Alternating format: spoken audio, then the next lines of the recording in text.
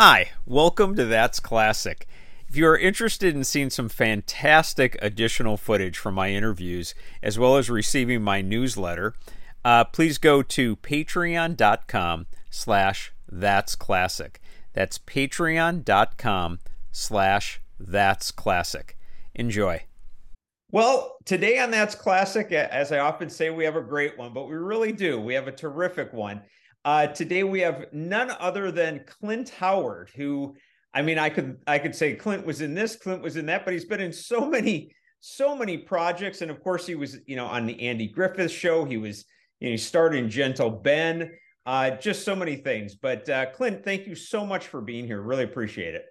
Well, it's my pleasure, John. Cool. I mean, listen, it is a career to certainly kind of take a look at and go, wow.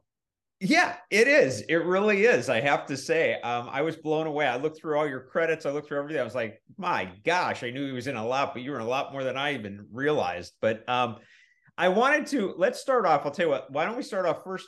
I was always curious about this. In everything that I've read, every interview I've ever seen, you and Ron have always been very supportive of one another. And I'm just curious, did you ever feel competition with Ron at any stage in the game? Oh, no, not at all. I mean, listen, the dynamics of our family, mom and dad just did this spectacular job of navigating us through the business when we were children.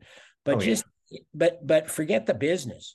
Just as an older brother, first of all, we're 5 years apart. So if you just kind of, take a step back, I was 5, he was 10. Yeah. There was never an opportunity where I felt like I physically could compete with him, because he'd kick my ass. I mean, it wasn't until I got into my early 20s that I figured I could probably go ahead and turn around and kick his ass. But the cloth was cut long before that with love and nurturing. And I say this, and I will say this for as long as I have a voice. Ron is a Hall of Fame movie director. Oh, of course. Let me tell you one thing. He's a better big brother than he is a Hall of Fame movie director. So, Wow.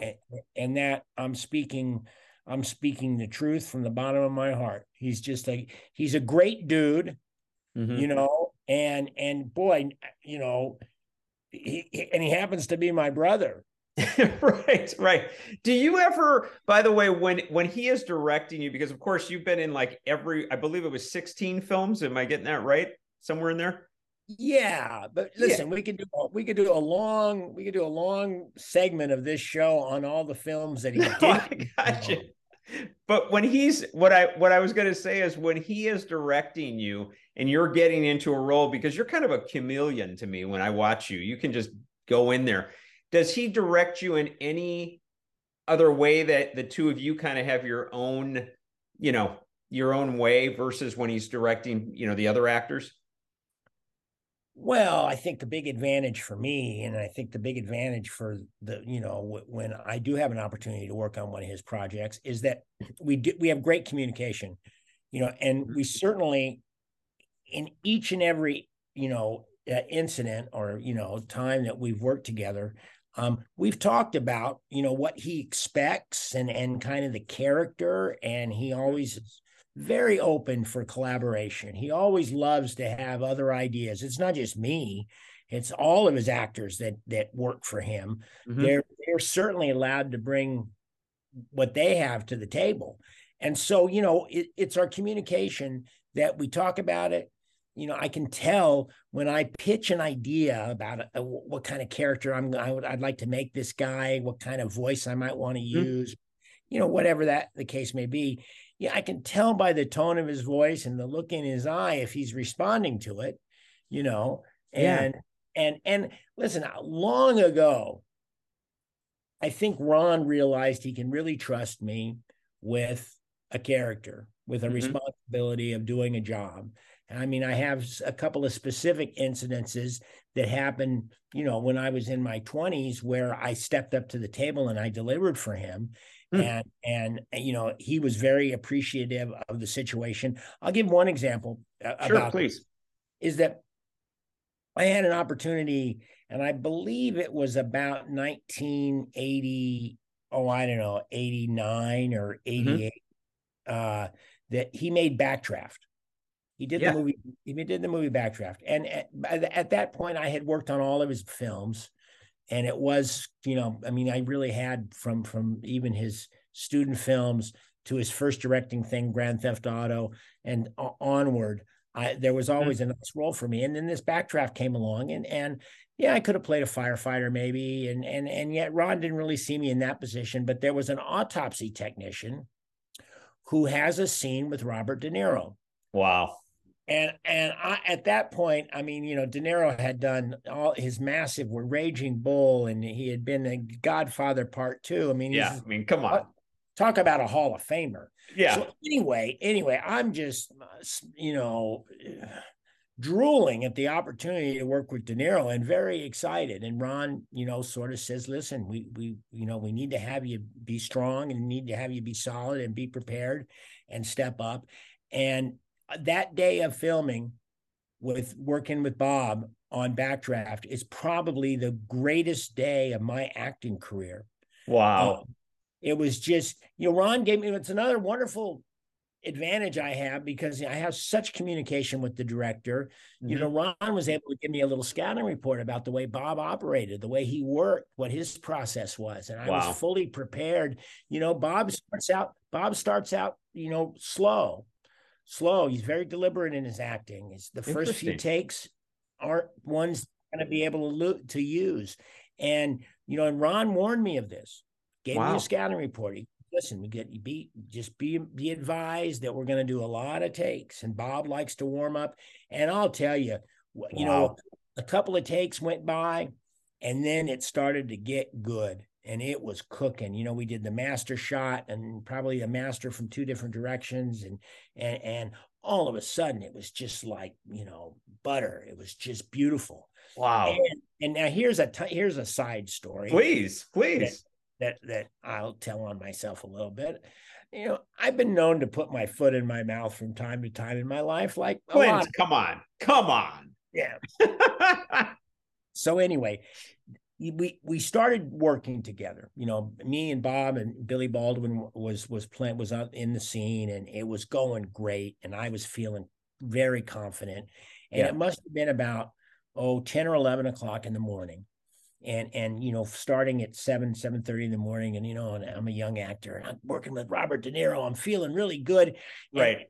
and I'm standing next to Ron, and they're in between setups, and the craft service woman, the woman whose job it is to feed the crew outside of lunch, and Right. they make Right. they make goodies, and there is a craft service table. But then on a lot of shows, that craft service person will bring food to the set, Yeah. like hors d'oeuvres, finger food, whatever it might be. Quick So, bite. Yeah. so this woman was bringing around a tray, and I'm standing next to Ron, feeling really confident, really confident. And she brings by this tray, and I look down, and it's broccoli pizza. And I go, my God, who in the hell would order effing broccoli pizza? Ron leaned into me and said, it's Bob's favorite pizza. It's favorite. And Bob was about 8 feet away from me, behind me, so I couldn't see it. But I was feeling so confident in that moment because I'd been acting with Robert De Niro that who in the hell would order this friggin' pizza? And I had to, the food was coming out of my mouth for a couple of minutes. Bob didn't, Oh, he obviously heard me, but it, that's funny as hell. oh man. So anyway, that is an all-timer for me of putting my foot in my mouth. I But love it. I it was love a it. it was a beautiful day of working, and it was a great opportunity, and I'm forever grateful that my brother has been involved in some outstanding movies. I mean, Oh, come on. Yeah. Apollo 13. I mean, Yeah. people ask me all the time if I'm out at a convention or something or getting to talk to the public, Yeah. people ask me, what's your favorite experience? And I would say that, and I do say that Apollo 13, And because why is that? Well, I was a space geek. I Mm-hmm. I I grew up with a model of the Saturn V rocket in my bedroom. Wow. I can remember exactly where I was when Neil Armstrong walked on the moon. I was, Yeah. at that age, I think I was 12 or 13 years old, Right. so I maybe not 13, but I was aware of it and paid attention Sure. to stuff. So then getting to circle back as an adult in 1994 and and get to play a NASA flight controller Wow.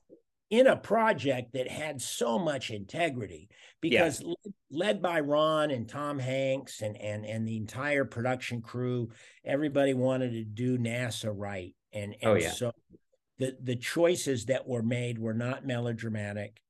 And I love, first of all, I personally love the movie. I mean, Oh, I come on. It was a classic. It is a classic. yeah, and getting Beautiful.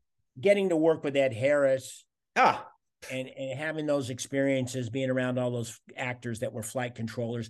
It's the one experience. I've actually had two experiences in my life as an actor where the friendships I developed on the set uh-huh. were friendships that I carried forward in my life and still am friends. I mean, and with the guys, the girl, they called them back then. There's a group of us that it's coined, we're the girls of mission control.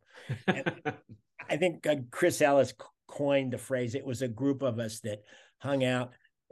We have these wonderful memories of bonding together because I think that was probably 5 or 6 weeks worth of work in mission Wow. control. It was just a great experience. And the other movie, completely a different tone of movie, was The Wraith. The Wraith. I got to be honest. I didn't see it.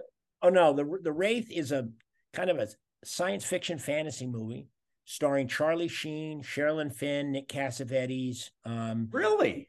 directed by a guy named Mike Marvin. Oh, in a lot of circles, it's the bomb. In a lot of circles, the I'm Wraith, writing it down. yeah, Wraith. And I played this character, this very entertaining character in the movie called Rughead. And I wore this eraser style. You remember Eraserhead? I do. I do. I wore this Eraserhead style toupee, and I was in this gang, this bad gang. Nick Cassavetes was the worst of the gang members, and there was Wow. David Sherrill and Jamie Bosian and Chris Nash and Tatum O'Neal, not Tatum Oh, O'Neal, Griffin O'Neal. oh my gosh. What We a were part of this cast. gang, and we were terrorizing Charlie Sheen's character. And as it turns out, Charlie Sheen is a ghost from outer space, and Charlie Sheen has come down to get retribution on his death. Wow. And Wow. anyway, so finally, I mean, spoiler alert, the Wraith actually kills everybody except me because I didn't. In the film, I didn't really ever do anything wrong, and I was a harmless gang member, and I might have been creepy, but I was decent. Right. So Charlie's character, the Wraith, he spared me, and the movie also starred Randy Quaid. Oh my gosh. Come on. Yeah. So anyway, you should check it out. I will check it out. I think it was 1986, and it's got a great soundtrack. It's got Okay. it is the soundtrack. Ozzy's on the soundtrack. I can't recall. It's heavy metal, Wow. a lot of car racing because the Wraith, Charlie Sheen's character, comes back to Earth in a really exotic car, like a car Yeah. from outer space, basically, and he just sets out to just pretty much destroy us. What did you enjoy most about working on that? Camaraderie, you Yeah. know, Got it, it. it was Same at the with the mission control. Yeah. it was the time of my life. I was 27 years old, and I'd done a lot of acting, and I hadn't had at that time. I hadn't worked a lot in the last year or two, and Mike Marvin contacted me about wanting to play this character Rughead, and it was a great group of guys, and we filmed for a month or a month and a half in Tucson, Arizona. We Yeah. were all Charlie. I've become lifelong friends with Charlie. Wow. Very cool. He's a really cool dude, and he was really young. This is before Platoon, Oh, wow. Wow. and so anyway, that's just and like Dave Yeah. Sherrill and Jamie Bosian and Chris Nash. There's just what would be the term, kind of a fraternity Yeah. I having been get you. in Wraith. It was just and a silly little movie. It didn't perform all that well. However, it does hold up. Yeah. And over time it has developed this really, really loyal, fan base. Audience. Yeah. Which again, I mean, I work on my brother's movies and Right. I Austin Powers and I worked for Adam Sandler a few times Sure. in Waterboy and Little Nicky.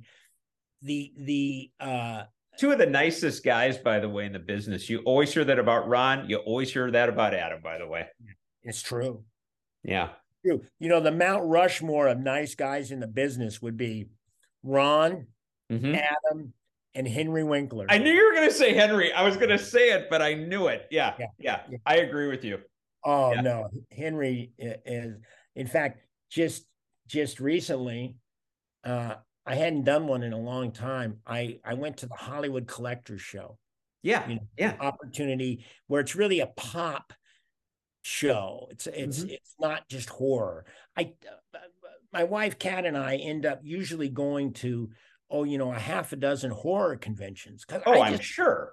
Yeah. I find them fun with my horror titles. People love me there in that genre, and I appreciate it. And it's a hoot, and it's an opportunity for me to get out and meet the fans and stuff. But I went and did the Hollywood Collector Show, and I saw, and Henry was there. Yeah. And my goodness, I hadn't seen Henry in, I don't know, probably 10 years. Oh, wow. Maybe less than that, because I saw him at Aaron Moran's, when Aaron Moran passed away, I had an opportunity to see him. Oh, the memorial or something? Yeah. And, but man, Henry's well into his 70s now, Yeah. And he is the gentlest, sweetest, sharpest dude. He's not a pushover, but he really approaches the business from a standpoint of love and goodness and thankfulness. There is, I mean, listen, I hate to even mention friggin' Weinstein's name, but there are the real ultimate a-holes. Right. And then there's, Henry and Ron and Adam, who just bring genuine kind of goodness. I mean, I don't want to, now I'm starting to sound too fancy. I had Henry on the show, and Henry was literally as kind, as sweet, thoughtful, thankful. I can't, I could just throw him out all day. So great guy. Really, just the best. No, I agree. So anyway, those guys are great. And Adam, what a hoot. First of all, my first time I'd ever worked with Adam. Yeah. Was on Waterboy. Yep. And he already had hit. So Adam had become a big star. Oh, and I don't think I had seen Happy Gilmore. I know I hadn't seen Happy Gilmore. Yeah. I'd seen him a couple times on Saturday Night Live for a few minutes, and I heard that, he's a big star. And I was expecting a kid that, I don't know, might not be all there, or there was a kid, he might have issues or something. Right. Maybe. And it is just so far from the opposite. I mean, back then he was focused. Mm-hmm. He's funny, but he doesn't try to, the thing about Adam is you never feel like he's got to tell a joke. Mm-hmm. You never feel like that he's got this thing where he's got to be the funny guy.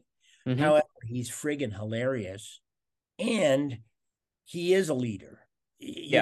There is a natural kinetic thing where people want to follow it. And he doesn't let that go to his head. And it's, he's a really cool guy, and he's responsible for two of my most hilarious moments, as an actor working in Little Nicky, where I played the transvestite named Nipples. Right. Sorry, it just came back to me. Oh no, Nipples. I don't need luck. And that was all Adam. I didn't invent any of that. I mean, I always augment stuff, but I don't invent these characters. That's funny. I think he comes from, you and Ron, obviously with your father rants, very like humble beginnings, very like, like, good work ethic and all that. He does too, by the way. His dad was an electrical engineer, and he actually told Adam, if you don't make it by the time you're 24, don't worry, you got a job here. I mean, that's where it comes from. Well, one thing about Adam, I mean, which, listen, I'm not a historian about this, but I just Yeah. know it's accurate that, he was not some overnight success. Right. He started doing comedy when he was a kid. He was going out and doing in the New York area. He Yep. was going and doing stand up when he was friggin' still a teenager. That's right. So when when Adam he came along in Saturday Night Live, and Right. I know he had done a few comedy albums. Mm-hmm. He did Happy Gilmore, which everybody loved. I mean, people thought, oh, overnight success. No, no, No. he earned his stripes, and he also, I didn't know anything about his family. I just Mm-hmm. knew it's obvious he obviously was raised right. Oh yeah, It, totally, totally. Let me ask you, obviously, because people are going to go, hey, what the heck? Where's the Gentle Ben stuff? Where's the Andy Griffith stuff? So let's just get that in there just slightly. On Andy Griffith, by the way, obviously, I've watched the show many times, and Leon, your character, is a classic if I've ever seen one. But you were very young then. Do you have strong recollections of like Andy Griffith and Don Knotts during that time, or were you just too young? no, I have virtually no memory Mm-hmm. of being 2, 3, 4 years old Right. working on the Andy Griffith Show. Just don't. My memory of my acting career kind of kick in when I'm 6. Yeah. I Yeah. I hear you. Well, Gentle so Ben, come on. I mean, yeah, and that was a little later. That Gentle Ben started when I was late 7, 8, 9 years old. That's were when you ever, by the way, I was thinking of this, and I used to think this when I watched the show, by the way. I watched the show. Um, did you ever feel like you were ever in danger in Florida at all? Like, because you guys were in the Everglades, all that stuff.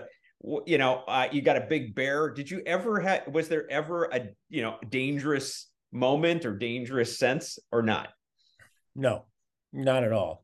Listen, Dad was there every step of the way, and Mm-hmm. I'm complete trust in Dad. Uh, you know, show business, making a movie, doing a television show, it ain't friggin' Danger City. I mean, Yeah. we had animal trainers. I had Dad, and they did a really smart thing when they first introduced me to Bruno. Bruno was the main bear. Yeah. Yeah. Who We played had Ben? Yeah. we had three bears. We had Bruno, Buck, and Drum, and those were the bears that made up Gentle Ben. That the very first time they introduced me to Bruno. Well, Mm-hmm. actually, it wasn't the first time. I actually had an opportunity to do a filmed audition with Bruno. It was what do you call it? Screen test? Screen test, a Yeah. screen test for the movie Gentle Giant. First, we made a movie called Gentle Giant, Hmm. and then that movie, it's a good little movie. It has Dennis Weaver and Vera Miles are the two Oh, leads. wow. Wow. Vera chose not to do the television series, but while the movie was being made, Ivan Tors, the producer, went ahead and sold the idea to CBS to make a half-hour adventure show that would Hmm. dovetail Flipper. Because Oh, you right. see, Of course. Yeah. Ivan Tors had already been in production on Flipper, and that was a very successful show. Yeah. And then he sold the network the idea of doing this show about a boy and a bear in the Florida Everglades, and Dennis Weaver signed on, and they recast the Vera Miles's role. She played my mother. They Mm-hmm. recast it with a woman named Beth Brickell. And so then we did the movie, and then went basically 8 weeks later, we started doing the television series. Was that just a wonderful experience for you as a child? I mean, not only bonding with your dad, but I mean, by the way, for those that don't know, I mean, he not only acted in, but didn't he also write some of the shows? Yeah, I think Dad wrote 5 or 6 episodes, and then had a couple other story ideas where he pitched the story idea and somebody else wrote it. I mean, Yeah. Dad was writing about as much as he could write.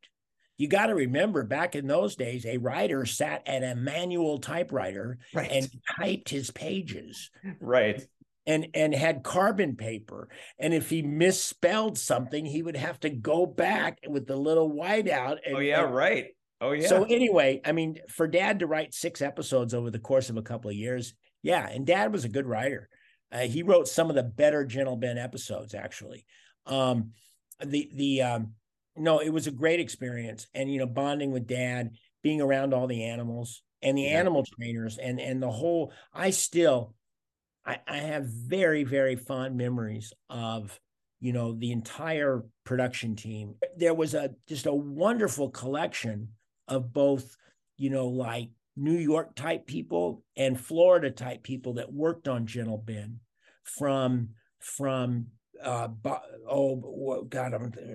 Sherman, Rob Sherman. It was I'm brain locking on his first name.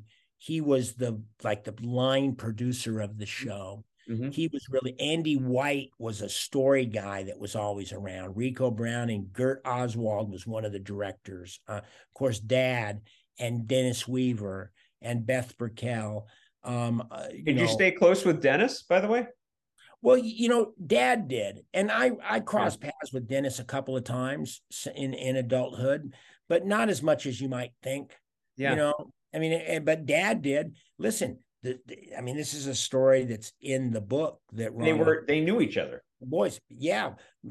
Dennis Weaver introduced my mom and Dad to each other at the University of Oklahoma. I mean, how bizarre is that? Seriously, yeah. Come on. Yeah. Well, he was an upper division. He was an upper division theater major at OU. Yeah. And Mom was a sophomore and Dad was a freshman, and Dennis was running a scene study class in the drama department.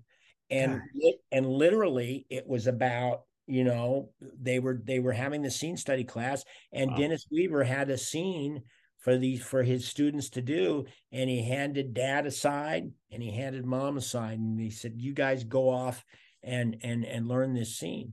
And listen, I obviously wasn't there, right?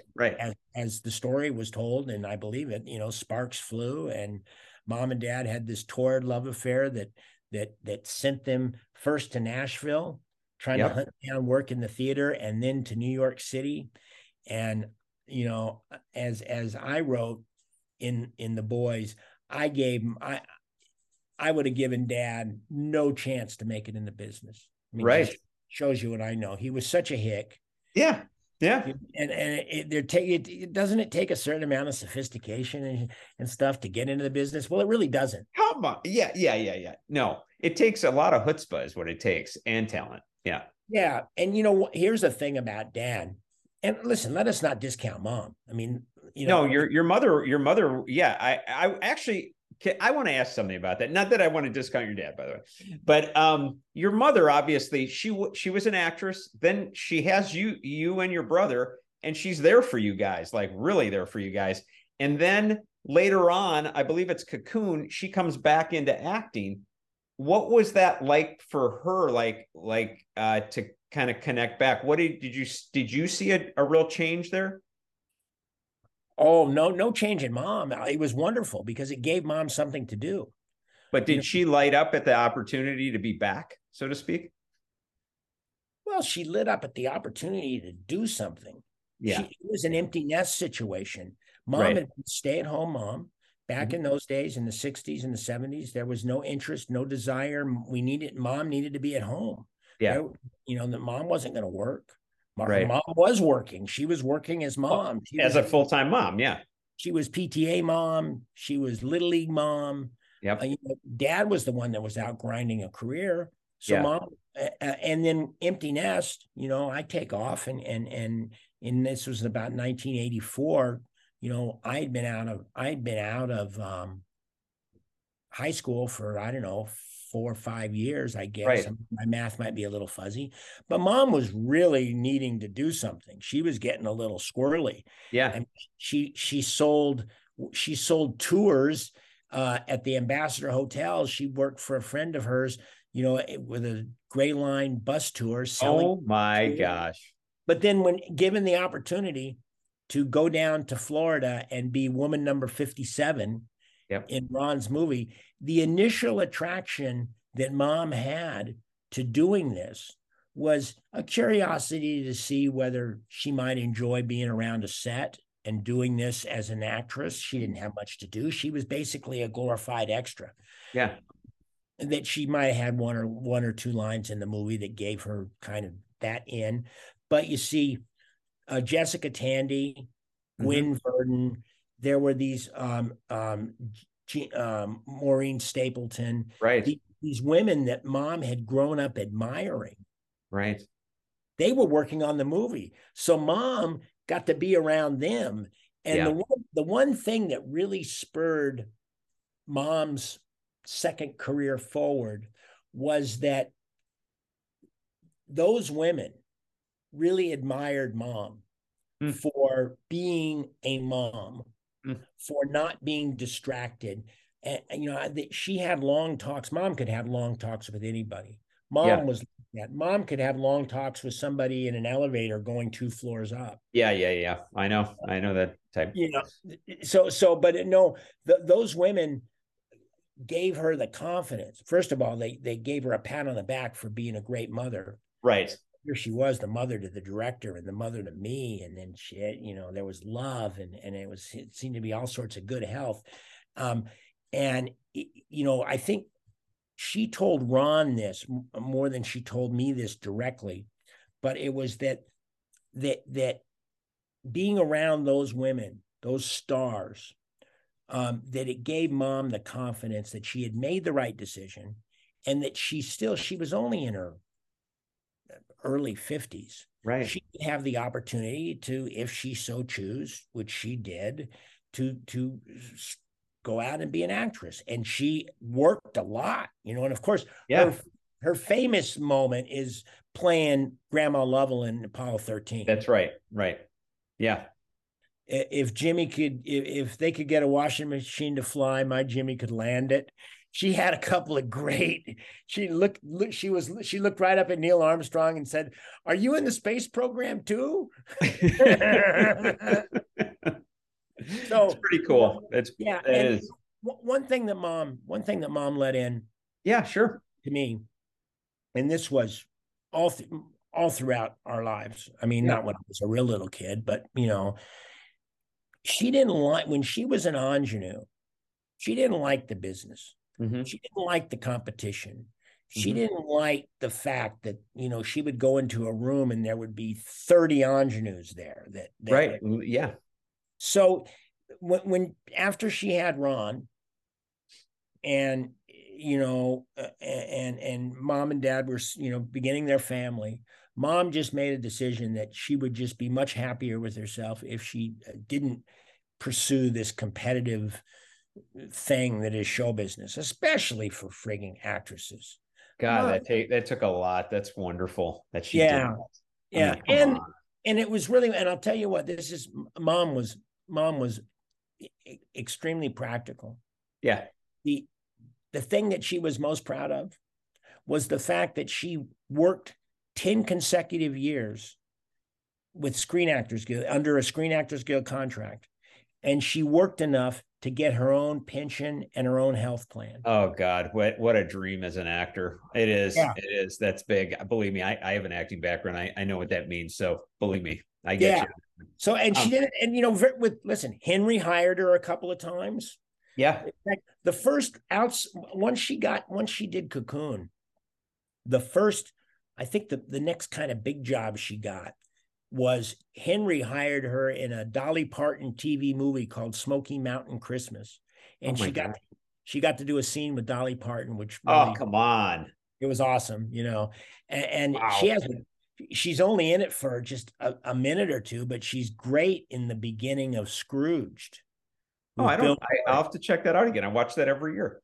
Lee Majors at the very beginning, they're showing clips of this wild, crazy TV movie that Bill Murray had told him to make. And it was the crazy Santa Claus, the invasion, and somebody's attacking the North Pole. And Mom plays Mrs. Claus in that movie. So next Christmas, you'll have to just pay attention. Mom's Mrs. Claus. I will pay attention. Okay. One other one that I was curious about, which I don't even know if you remember this or not, but do you remember working on Night Gallery? Oh yeah. Okay, because I got to be honest with you, Clint. When I was a kid, well, I say as a kid, but even as an adult, that show scared the living hell out of me. So I'm wondering, what was that experience like, and did you get a chance to meet Rod Serling? Well, the answer to the second question is no. Okay, Did yeah, which I had, and he wrote the words. It was yeah, based on somebody else. It was based on a book, I think, or based on a short story. And ah, then Rod Serling took that and made it an episode of Night Gallery. And I was 12 years old at the time, yeah, and with all acting roles, no matter what the significance on the page is, it's just a job. yeah. It's just a job. And yes, the words I spoke and the arc that my character went through was heavy. I mean, Was it creepy? I when mean, I is there a creepiness no, that was in that? No. no, I don't know. Listen, for me at that point in my life, with dad there being my friggin' guide. I mean, what an ultimate man, what an ultimate prize that I had is You that have a rock right there. Yeah. rock, right, warm rock right there that was just, Mhm. always there to sort of comfort and guide. And, but I'll tell you what, those episodes, I think we probably filmed that in 3 or 4 days tops. Wow. And so I had a lot of dialogue. Yeah. I wasn't worried too much about frigging the overall scheme of the things. I was worried about each and every scene being able to produce those moments, and the scene with the grandfather at the end where I tell him it's going to be a better, listen, after tonight, it's things might be better, Anyway, it is a creepy thing, and it's not lost on me as an adult. My Okay. goodness, to get to play a character that predicted the end of everything Yeah. and do it in an honest way and have that in my in my catalog. It's a That's what big deal. I had an opportunity to. I know the Cheap Trick guys, the band Cheap Trick, Yeah. Sure. Sure. and Dax Nielsen, who is Rick Nielsen's son. Dax is now the drummer for the band. Oh, I When didn't know that. when they You still tour sound every. great. Oh yeah, Yeah. yeah. They still. We just saw him 4 or 5 months ago, Oh, and wow. it was as good as ever. But anyway, the first time I met Dax, he was so excited, and he says, "You have an enormous catalog." And I've never, I mean, I never heard. I have a resume. Right. I have a credits list, but I wouldn't call what I have it. But Dax, in coming out of the music business, he called it a catalog. So listen, it is not lost on me Yeah. I know. I get it. that I role, totally get it. that Yeah. role, and listen, it's not lost on me that I was in Evil Speak, which is a movie about a kid that gets possessed by the devil and cuts off people's heads. Right. Right. Do you, by the way, in the horror genre, do you have a part or two that you like kind of put up like that? Those are my favorites, like playing, because you've been in quite a few horror, actually. Yeah, I love it. Listen, I go back. Listen, some of them they're called B movies, and there's a reason why they're called B movies. Sure. Sure. Sure. If you analyze them on a shot for shot basis, you see there's it's kind of Swiss cheesy. Yeah. Um, Yeah. but like I was proud of Evil Speak because it was really the first. Was I was the lead of the movie. I was young, and Eric Weston, the director, and Irv Goodenough, the cinematographer, really drew me close and allowed it to be this sort of trilogy of creative people making decisions. And as we made that movie, I really felt like I was a creative part of it. Hmm.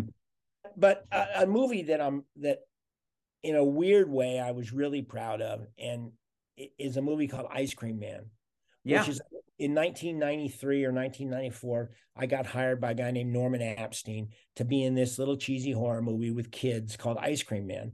And we made it, and it was fun. And it did okay. It was, basically one of those video rentals. Yeah. And yet over the years, it is unbelievable to to recognize, to have people come up and tell me how much this silly little movie Ice Cream Man meant to them. Hmm. Hmm. And it's probably, well, by far and away, it's my most successful most well-known horror title. Isn't that And wild? in fact, Norman and we are going to make another Ice Cream Man. Oh my And gosh. Well, I I'm know it gonna, has a cult following. I actually have heard the title. I haven't seen the movie, but yeah, yeah. I'm not surprised. Well, Yeah. I was in my what, mid 30s when I played Ice Cream Man, and he's Mhm. just this psychotic nut. Right. And we're making another Ice Cream Man. It's not a sequel.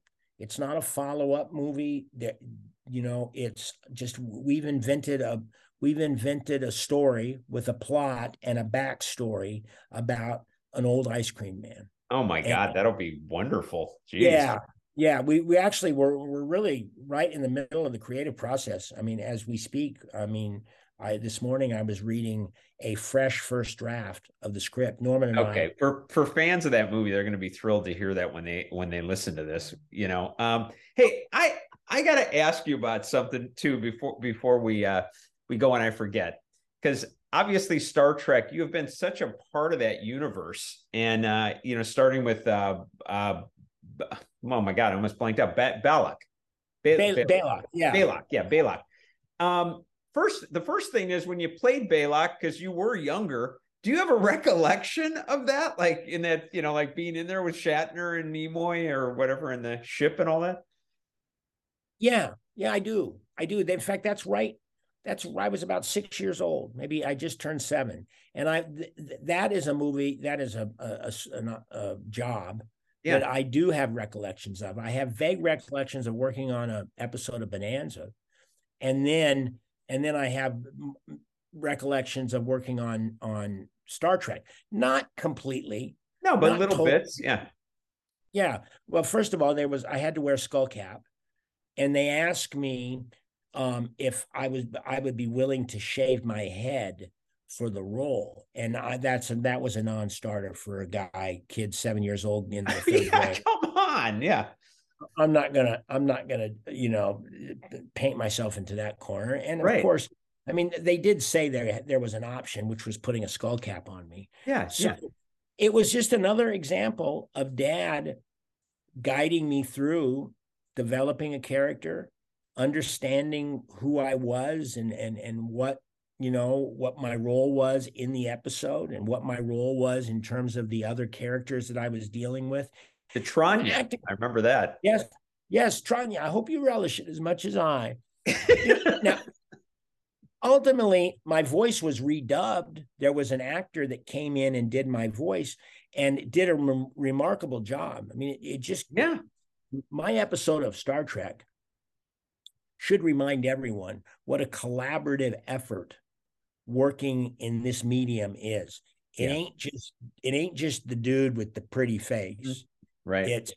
It's wardrobe, cost, it's makeup, it's the writing, Yep. it's the directing, it's the editing, it's the sound. It all come together. But I still learned all the dialogue, and it was a mouthful of dialogue. And I remember by that point, I guess, Dad had the patience, and we worked through Wow. it, and just sort of beat by beat, idea by idea, he taught me, kind of how to go about it. It wasn't What a memorizing. gift.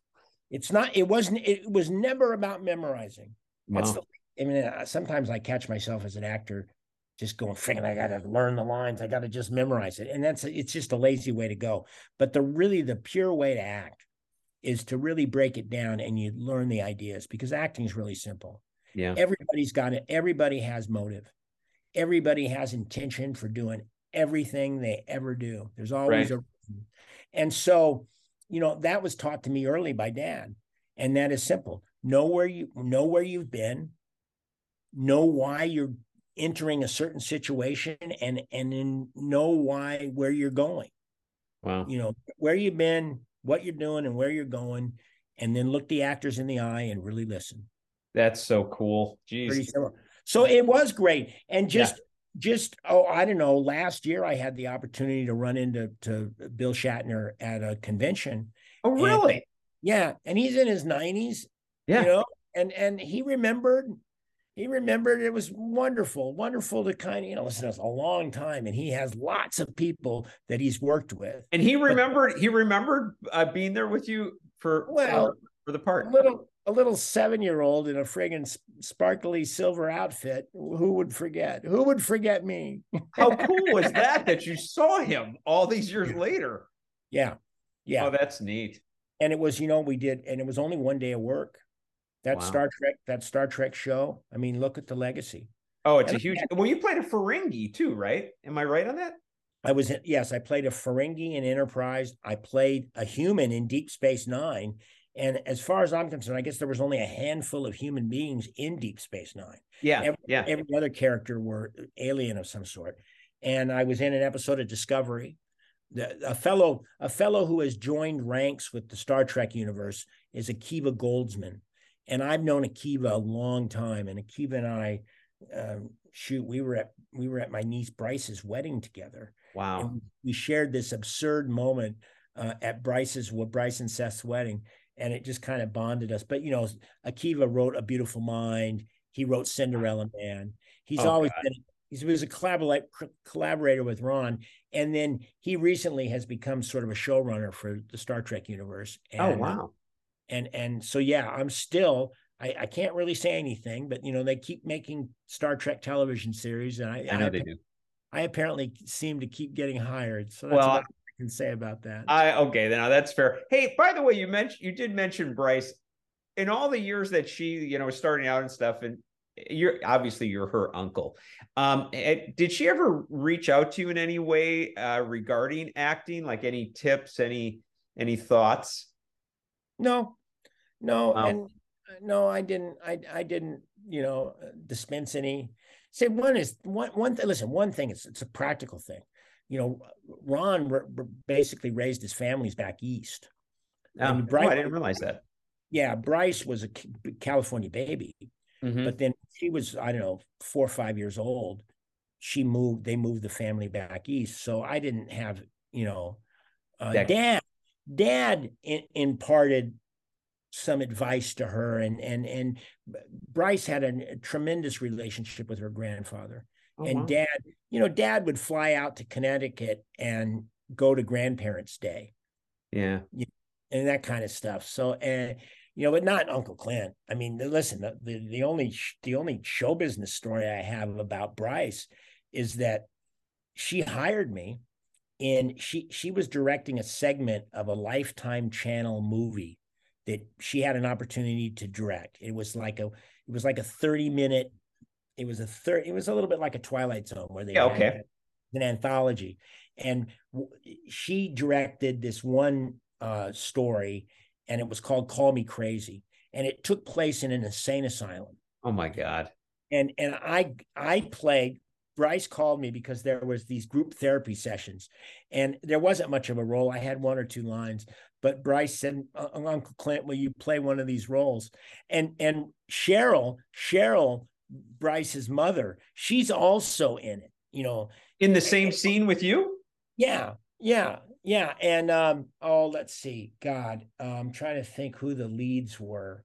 Octavia Spencer was in this Lifetime channel movie. Holy cow. And some I'm brain locking and I don't want to stumble, but there was another young actor who was in it that's a name of note. But wow. Anyway, the story about Bryce is I'm watching her. Yeah. Her movements on the set as a director. Yeah. Mirror what Ron does. Oh God, is that eerie? Sitting in Video Village, watching the monitor, and then kind of scrambling up to the actors and whispering in their ear and giving them direction and talking to the cinematographer and talking to the crew. My God, it looked like I was looking at Ron. Oh, that's wild. And she did a great job. Bryce really knows what she's doing, and she's going to end up directing, she's going to be good. She's probably already good. Yeah. I mean, I haven't seen a whole lot of what she's done. She's done a couple of documentaries, and she's done some episodes of Mandalorian. Right. I did see her name. Yeah. So, but anyway, she did one thing. Now remember, she's the oldest she has three other siblings. Two of them are women, her younger Uh-huh. sisters and her younger brother.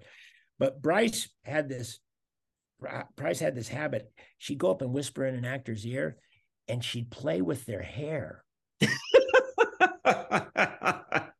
And when after the first day when I was working with her, and I called Ron, I said, Ron, you got to be really proud. Your daughter is just outstanding.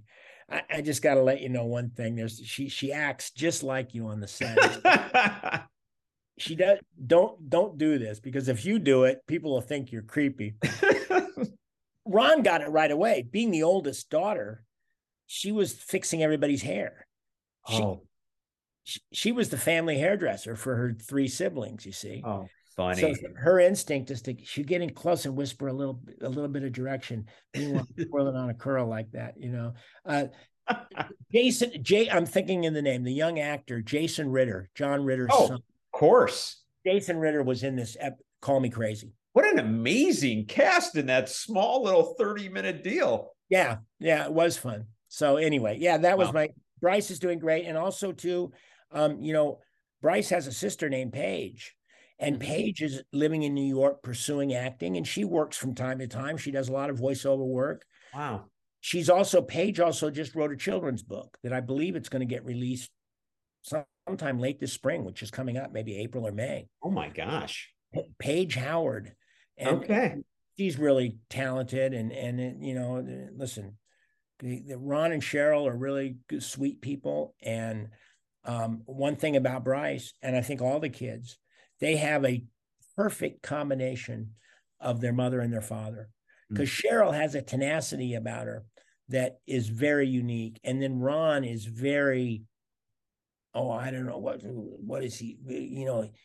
He's very thoughtful, and he's systematic about getting to where he needs to go. He's not rash when he thinks. He's not rash when he behaves. Right. He's very measured. And still, here's a man that he just turned 69 years old. Wow. And, still directing movies hard. Yeah. And he's still one of the first guys to show up on a movie set every day. Well, listen, thank you. I mean, really, thank you so much for being on. It's just been such a pleasure. Thank you. And it's been a really wonderful interview, John. Thank you. Without a doubt. And I hope the rest of your day goes great as well, Clint. Okay. And listen, maybe we'll do this again. So when Ice Cream Man comes out, maybe you can talk to me as the director. I would love that, actually.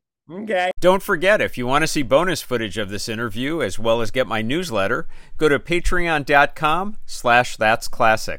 That's patreon.com/thatsclassic. Enjoy.